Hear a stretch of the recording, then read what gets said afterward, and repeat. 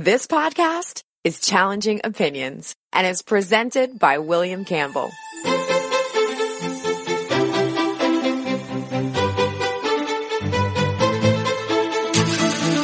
Thank you for downloading the Challenging Opinions podcast for September 25th, 2017. Immigration has become one of the most polarizing issues in politics. If you're on the left, you must be for it. If you're on the right, you must be against it. In this podcast, I talk to the son of immigrants to Southern California who argues the conservative case for immigration. Challenging Opinions is the podcast where ideas are tested. Whether you are left or right, conservative or progressive, devout or skeptic. What matters is the strength of your argument, not the strength of your voice.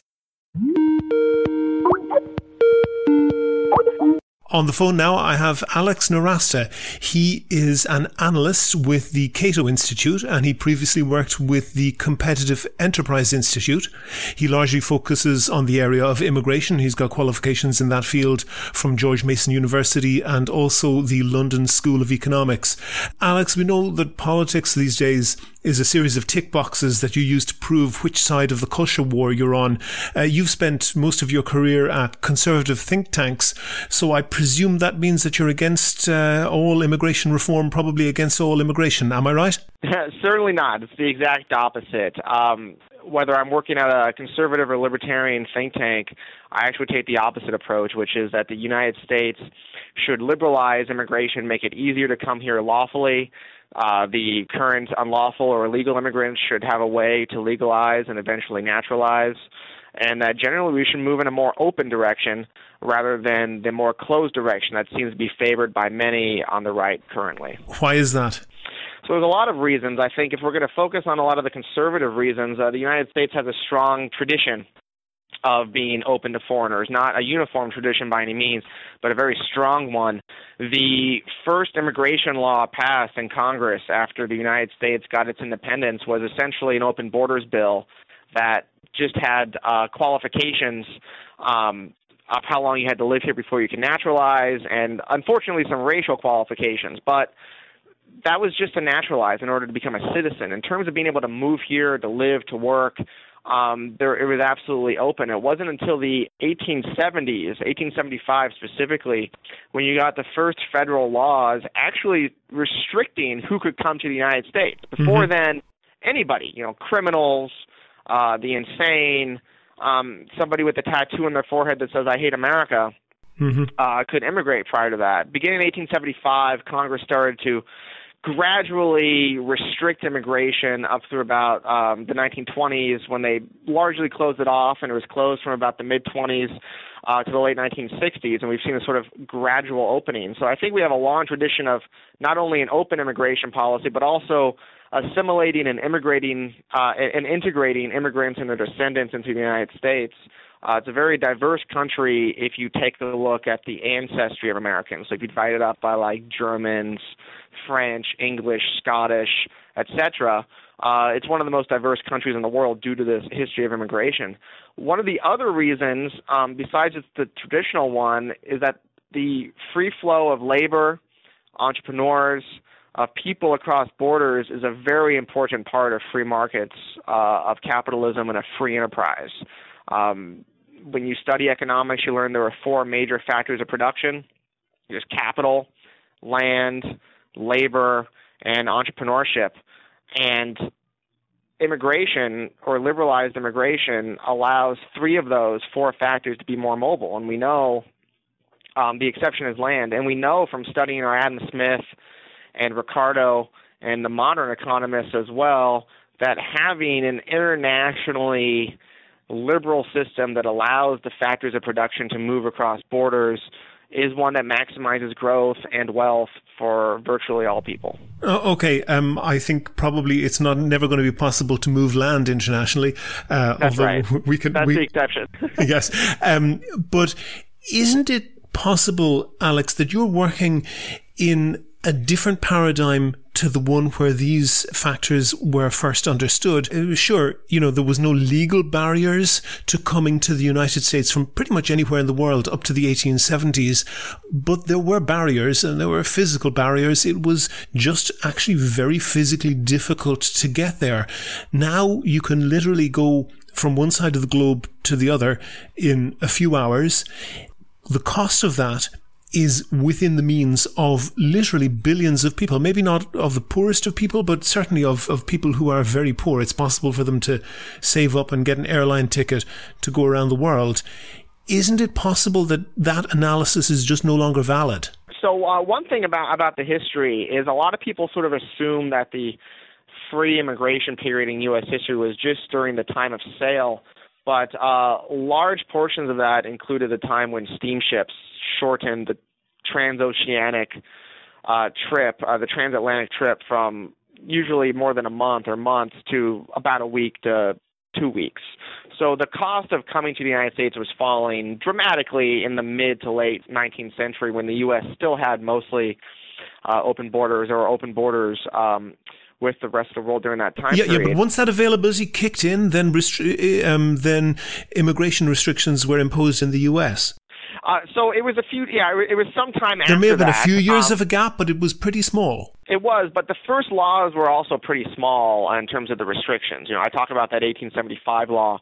It was basically a law that restricted people who were criminals or prostitutes coming over. The next law was in 1882 that restricted just the Chinese who were coming over. And then this is the infamous Chinese suppression law, yeah? Yeah, the Chinese Exclusion Act. And yes. Then you had a handful of laws saying you couldn't bring over indentured servants in the 1880s.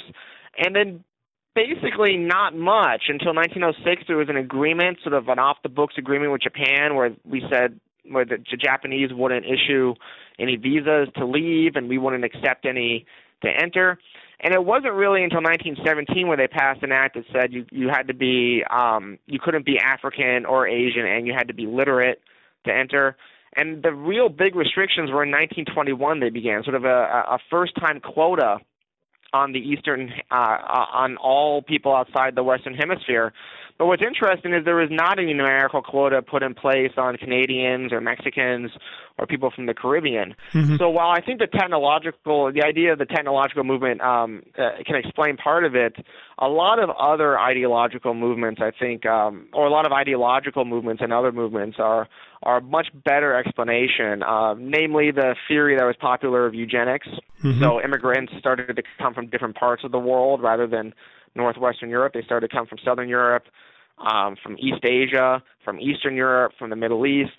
That started to worry some people, so they decided to close it off for those reasons. The sort of growing idea of the labor movement in the United States and in other places was anti-immigrant at the time because they saw them as competitors.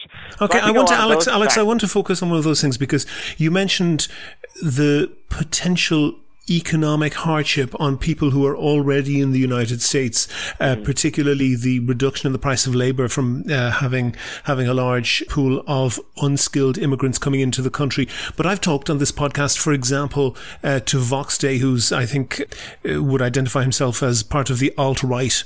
And I don't know if he would use the words white nationalist, but he certainly has a view that the good immigration to the US was all European and mostly Protestant, and that the culture the cultures brought by other immigrants are necessarily problematic.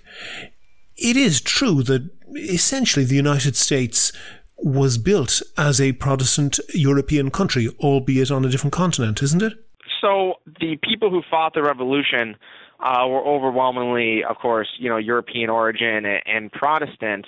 But it's also important to note that George Washington was very open to Catholics. He had Catholic celebrations in his army, which were very radical at that time. Catholics were just about white enough, but that was really the limit. Well, to an extent. I mean, since the 1830s, basically in every year since the 1830s, Catholics were the largest group of immigrants in the United States. And John Jay, who was one of the founding fathers, advocated for a wall of brass to keep Catholics out. It was argued that Catholics were bringing an anti-Republican, pro-monarchist, pro-Pope-ish ideology to the United States. The foundation of the nativist movement in the 1840s and 1850s, where we got the phrase "know nothing" from, was largely anti-Catholic, and that is the basis of that. So if you're thinking, like, if this fellow Vox Day is opposed or thinks that it was the Protestant Northwestern Europeans who were the ones who built America, then basically he's condemning virtually the vast majority of immigrants who have entered the United States since about 1835. Yeah, I think you may be correct in that. That's not something he would deny, but that's we'll leave that up to him. But however different, let's say, Southern European, Italian, Spanish, or perhaps Irish Catholics coming to the US, however that may have influenced the culture of the US, I think your family background is from Iran. You'd have to admit that the cultural values that come from the Islamic world are radically different to anything that would be acceptable to most Americans today. They are different. The thing is, the people who choose to come here from those countries, either before they come or once they get here, and we have extensive polling data on this from Pew Research Center of American Muslims, it radically converges with Americans very rapidly, such that they look like they have American social and cultural opinions that are about equal to what Americans had in the mid-2000s, so about 2005 or so. They're very similar to those opinions on things like gay marriage, on things like whether you can force religion, on violence, on all these types of issues. So that's either because they assimilate or because those who choose to come here are different than those who are left behind. But I think you can argue in this world today, the cultural differences in most parts of the world in the United States are narrower than they were in the 19th century between the United States and most areas of Europe. So just to give the Irish for an example, the typical Irish immigrant in the late 1840s during the potato blight was totally illiterate. Half of them spoke Gaelic. They didn't even speak English. They worked as tenant farmers on landlord estates. They did not work in industry. They didn't know what the hours of the day were in terms of reading clocks. They didn't use money typically. They were sort of in this quasi-feudal, terrible system they were stuck in. Hold up for a second there, Alex. Are you saying that was the population they came from, or that was the actual people who arrived? I don't think that's correct. I think that during the potato blight in the 1840s in Ireland, it was people who were quite well off and quite well educated, could afford to get a ticket to go to the United States. Well, one of the big things that changed with the blight was that a large number of people who were very poor were the ones who were able to come here. A lot of the work by Roger Daniels about the Irish coming to the United States is about this sort of in detail. A Nation by Design, Zollberg writes a lot about this. I mean, one of the great things that was jarring to Americans was that you had about more than 45% of the Irish immigrants to America spoke Gaelic. They didn't speak English. And Gaelic was not a sign of being, a well-off Irish immigrant. But I would argue that if you're one of these very poor Irish immigrants in the 1840s coming to the United States, to New York City where it's industrializing, the vast cultural and economic differences there are much bigger than they are for most of the immigrants or potential immigrants on the world today coming to the United States. Oh, okay. That may be true in the sense that the people who are arriving in the US, you're selecting for the people who are already closest culturally to being American. And equally, once they get here, they then are, I don't want to use the word pressure, but they are influenced to become even more like Americans. But that's now when the level of immigration from Islamic countries to the United States is pretty low. But if you were to do what you're suggesting, which is essentially throw open the borders, isn't it entirely plausible that you could have essentially a situation that the American Indians suffered at the hands of the British and German settlers who first arrived in America, and that they would create an entirely culturally independent colony, let's say, that is not influenced by the current population? Yeah, I think that's I think that's impossible without a war. In the United States, there are about 11 different regional cultures, and a lot of sociologists like David Hackett Fisher, and historians like Fisher and others have noticed this over time, that these cultures are pretty reflective of the founding values of the people who went in there. It's called the doctrine of first effective settlement. So basically the first people in an area set a culture, and they basically continues over time, and we've had waves of immigrants into these different regional cultures that have largely assimilated into them. Some changes, of course, but largely assimilated. It changes, though, when a group comes in and either overwhelms by an incredible degree the locals all of a sudden. So if you had like 1 billion people move to California, or 100 million or 200 million in the course of a very rapid period of time, you could see an overwhelming. Or in the case of the American Indians, when you have a slaughter. So if you have an area where that's depopulated by 90 to 95% in a short period of time due to warfare, smallpox, and other reasons, and then the locals are driven off, then you could see, of course, that culture is gone because all the people are gone. But 10 million, 20 million, 30 million immigrants moving into New York City, though, doesn't have that effect. It's not a replacement. It's not like one immigrant come in means that one American moves out. I understand what you're saying, and I understand the theory of the first effective culture, that the people who get there first are essentially the people who everybody else assimilates into. But again, you seem to be presuming that we're in the previous world, and somebody now can arrive from any country in the world and have complete cultural immersion in their home country because they can, plug in their TV into the internet and get the evening TV news from their home country. They can be immersed in the internet of their home country and indeed often perhaps even only speak the language of that country. Hasn't technology changed that game? I don't think it has. We don't see much evidence of that in terms of the rates of assimilation of current immigrant groups in the United States, in terms of learning English compared to the past, in terms of economic assimilation. One of the best ways to get ahead in the United States, because we don't speak other languages, is learning English, for instance. And it's very hard to come here and not speak English and to make enough money to justify that. You can if you speak Spanish in some parts of some cities, Miami specifically, but even there the returns to speaking English are very high. Basically, it's in the self-interest. The people who decide to immigrate, no matter what the regime is, are the ones, unless they're forced out and refugees maybe, are pretty interested in making money in the places where they go. That's why they leave in the first place, most of them.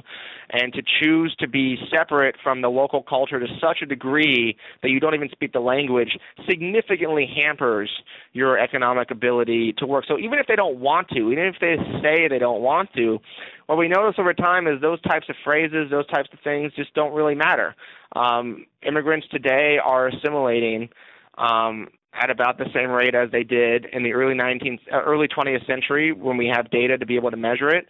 And the availability of telephones, cheap plane tickets, and internet communications hasn't seemed to hamper that. In fact, by having a global internet where English is the lingua franca, not entirely, of course, but it's the common medium, and where American culture dominates, makes it so that these immigrants are more American, more attuned to American cultural norms than they would be in the past.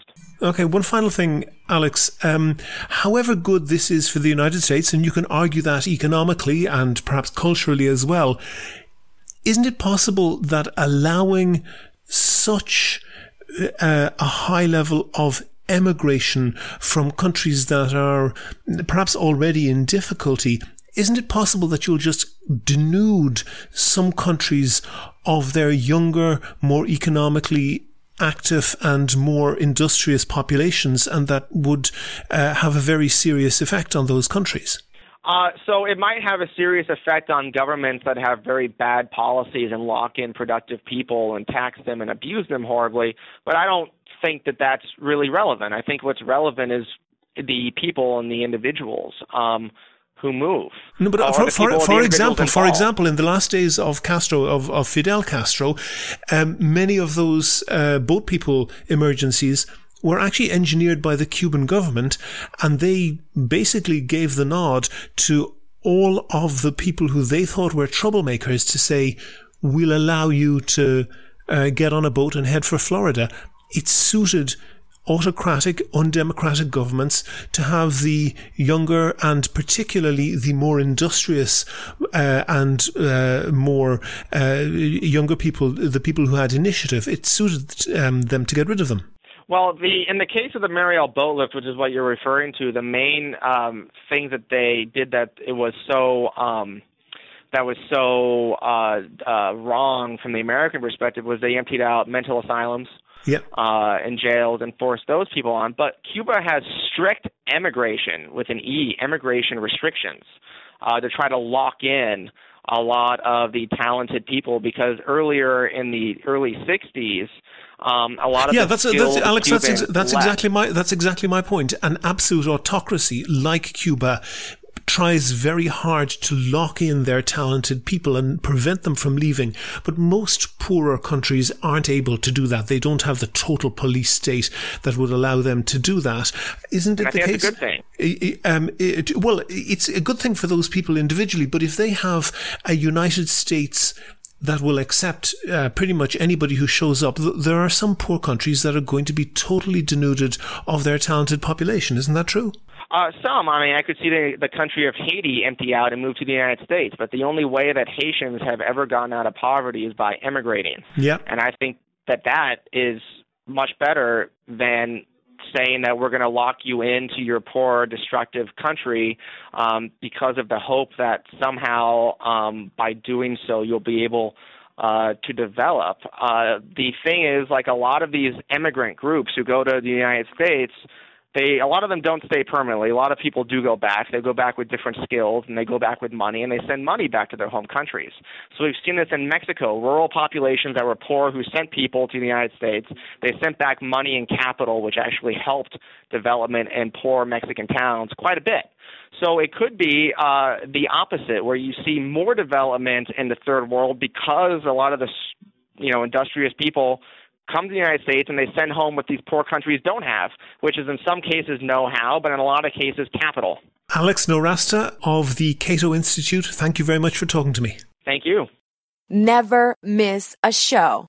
Follow @ChallengingO on Twitter and like Challenging Opinions on Facebook for updates on each show's contents.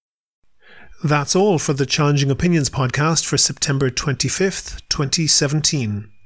I have links to the things I was discussing with Alex on the website in the show notes. And if you know someone else who I should interview or other topics I should be covering, I'd really be interested to hear your feedback. If you like the podcast, there's one thing that you could do that would really help other people find it. Go on iTunes, give the podcast a rating and write a short review. There's a link on the website directly to the iTunes page. Also, please like the show on Facebook. On Twitter, you can follow the show @ChallengingO. You can also follow Alex Nowrasteh @AlexNowrasteh, and there's that spelling in the show notes as well. But most importantly, subscribe to the show. It's free. You can use Apple Podcasts, Google Play, or any other podcast app or software. There's links and an RSS feed all on the website.